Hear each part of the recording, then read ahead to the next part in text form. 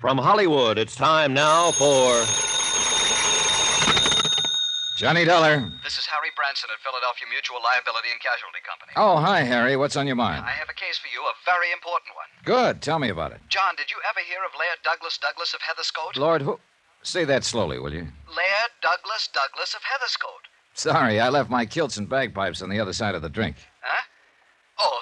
Yeah, feeling real sharp this morning. But what about this Laird Douglas something or other? Can you come down here to Philadelphia and see me?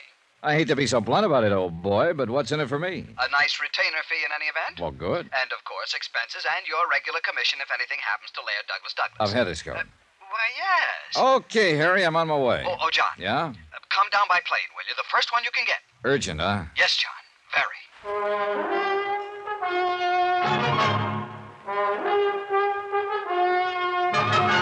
Tonight, and every weekday night, Bob Bailey in the transcribed adventures of the man with the action-packed expense account, America's fabulous freelance insurance investigator... Yours truly, Johnny Dollar.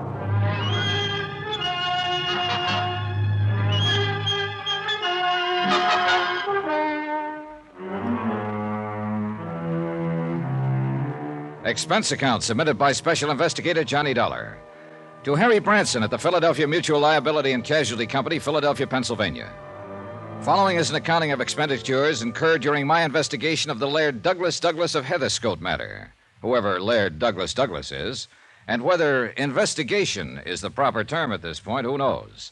In any event, well...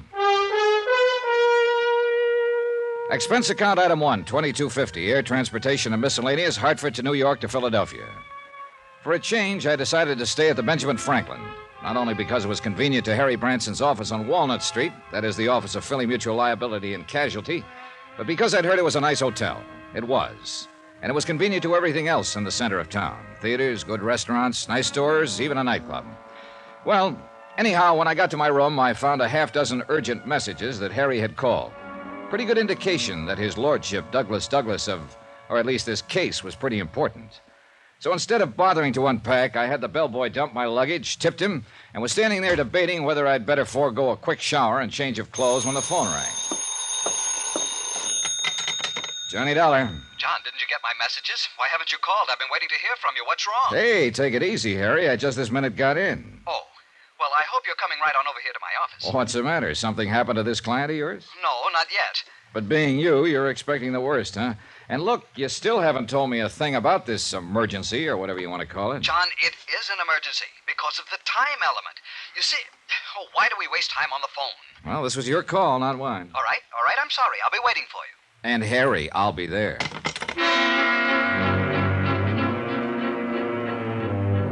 Still knowing nothing whatsoever about what was going on, I decided I'd better be prepared for anything. So I slipped a .38 Colt out of my bag and took it along. Expense account item 2, 65 cents, cab fare. I've said it before when I handled the Amerigo case for him. Harry Branson is a good insurance man, but a worrywart. So I kind of hoped he was making the usual mountain out of the usual molehill this time. However, when my cab pulled up in front of his office building, he was standing waiting on the sidewalk out front. Hey, I keep the change. Thank you, sir.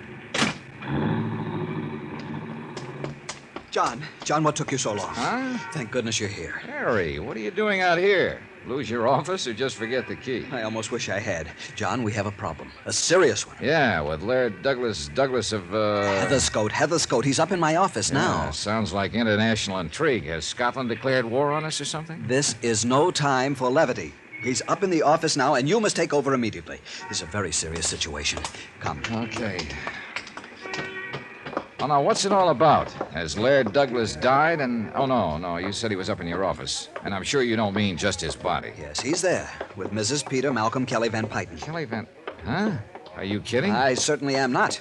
You see, she insists that you act as his bodyguard. Oh, now, wait a minute, Harry. Unfortunately, or rather fortunately for you, 13th floor, please. Yes, sir. Unfortunately, I said 13th floor, operator. Please, quickly. Yes, sir.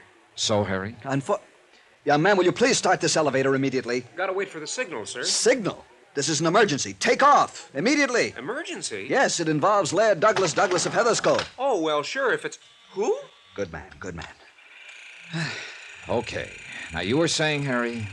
Was I? Unfortunately something. Oh, yes, of course. Fortunately for you, she was quite cognizant of the fact... Who was cognizant? Mrs. Peter Malcolm Kelly Van Pyton.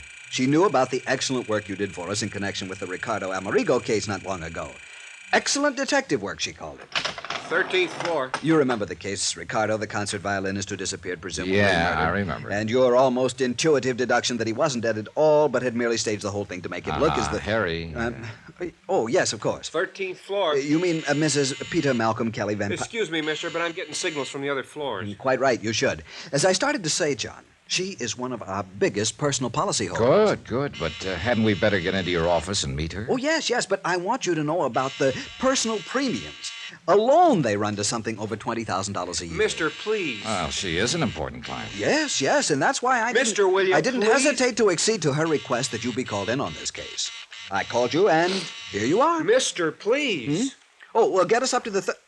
Oh, we're here. Why didn't you tell us? Come, John. Mister, if I was to tell you what I'd like to, My office is right this way, John. Come, please. Hey, look, you better calm down, Harry, and give me the dope on this case right from the beginning. Yes, I'd better. All right. Mrs. Peter Malcolm Kelly Van Pyton is a very important client, has been for years. So you said. But there are a lot of things you haven't said, like what has she got to do with this Laird Douglas character, and why is he so important? It's this way, John. The policy on him runs to $5,000. No double indemnity, which is good. As a matter of fact, the policy on him was purely a favor to Mrs. Kelly Van Pyton. You know, considering such short life expectancy and all. No, I don't know. Is he in his dotage or something? Well, hardly. Or are you being facetious again? But you said...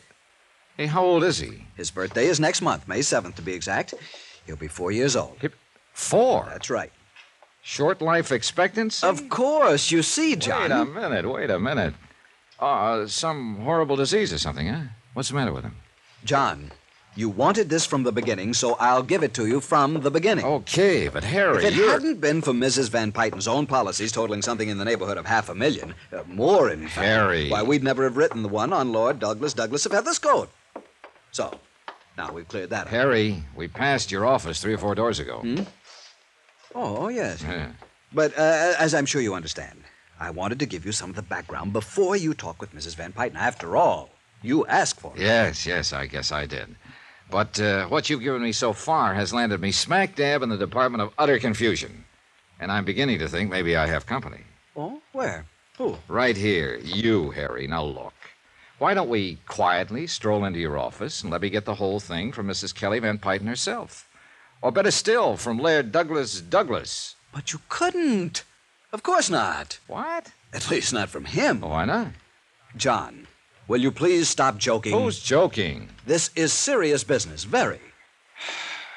Look, Harry, Yes? there is one thing I'd like to talk over before we go in to see him. Somebody. Yes? Well, apparently the life and or welfare of this Laird Douglas is in danger. Oh, no doubt about it. I thought I'd made that very clear to you. Yeah, well, you said you've written only a $5,000 policy on him. That's right, $5,000. And purely Yeah, as a... I know all about that. Now, look, I don't want to seem crass about it, Harry, but my commission, if anything were to happen to him, wouldn't amount to a hill of beans. Which is precisely why I told you you will be paid a retainer while you're on the case. A most generous A one. generous one? By you? By Mrs. Kelly Van Pyton. How much? Well, John, now mind you, this may not require your services for more than a week or so.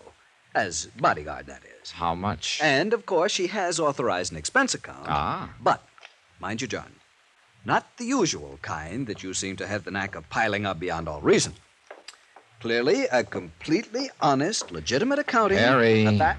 how much? Well, as a matter of cold fact, I have assured her that it will total no more than the amount of the retainer she is prepared to pay you. Any more than that, and, well, you'll have a lot of explaining to do. Harry, how much is this retainer to be, if I take the case? I might even go so far... $750 per week, or fraction thereof, and I am sure you will agree that... What's the matter, John? $750 a week, plus expenses, when there's only a $5,000 policy involved? That's right. But if this 4-year-old Laird Douglas of Heatherscote. Yeah, if he's only worth a $5,000 policy, and what was that crack about short life expectancy? John, I told you he is already 4 years old. Oh, look, start all over again, will you, Harry? Yes. No, on second thought, perhaps you were right. Perhaps you'd better get the details directly from Mrs. Peter Malcolm Kelly Van Pyton. I know. Now, look, Harry, I think I'd better get it from somebody. You're Incidentally, John, you understand, of course, that your services will be required only during the affair at Bala-Kinwood, and not 1 minute No, thereafter. I don't understand. What's Bala-Kinwood? Out around Westchester, outside the city, one of the suburbs. Very nice suburb, too. That is where Laird Douglas Of Heatherscote. Yes, John, that is where he will appear. And you or Mrs. Kelly Van Pyton, or both, if you think his life will be in danger. Exactly. Oh, John, I knew you were just joking me all the time. I wish I knew. Here we are, and everything will be clear. Yeah. Oh, thank heavens, dear Mr. Branson. I was afraid something had happened to you. You were gone so long, you really had me quite worried. I'm so sorry, but I had hoped to tell Mr. Dollar something of this affair, and I'm afraid we loitered on the way up. Mrs. Kelly Van Pyton, this is Mr. John Dollar. Oh, you wonderful, wonderful man. I'm so glad that you've agreed to take on this assignment. You see, Laird Douglas means everything to me, and I have the utmost confidence in you. I'm sure Laird Douglas will, too. Well, thank you very much. But where is he? Why, yes, Mrs. Van Pyton, what's happened to him? Oh, don't worry, my dear. He's all right. But after all, he is so temperamental. I fear he got a bit impatient waiting for you, and I know you'll forgive him. You will, won't you? Yes, of course, but where is he? He's asleep, Mr. Branson, in your inner office. He sat down in your chair and fell fast asleep. Oh, if I could only relax that way. But you must meet him, Mr. Dollar. Yes, I'd certainly like to. Of course you would, and I know he'll want to meet you.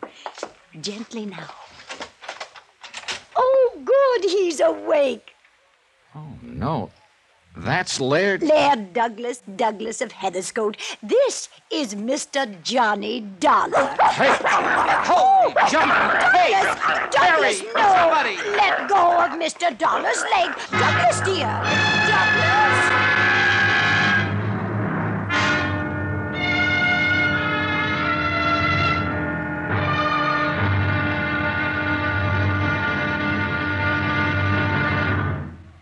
Now, here's our star to tell you about tomorrow's, intriguing?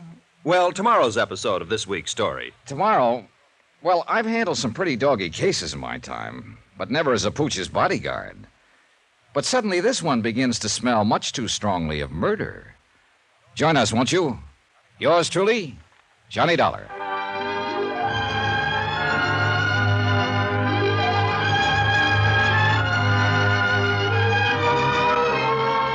Yours truly, Johnny Dollar, starring Bob Bailey, is transcribed in Hollywood. It is produced and directed by Jack Johnstone, who also wrote tonight's story. Be sure to join us tomorrow night, same time and station, for the next exciting episode of Yours truly, Johnny Dollar. Roy Rowan speaking.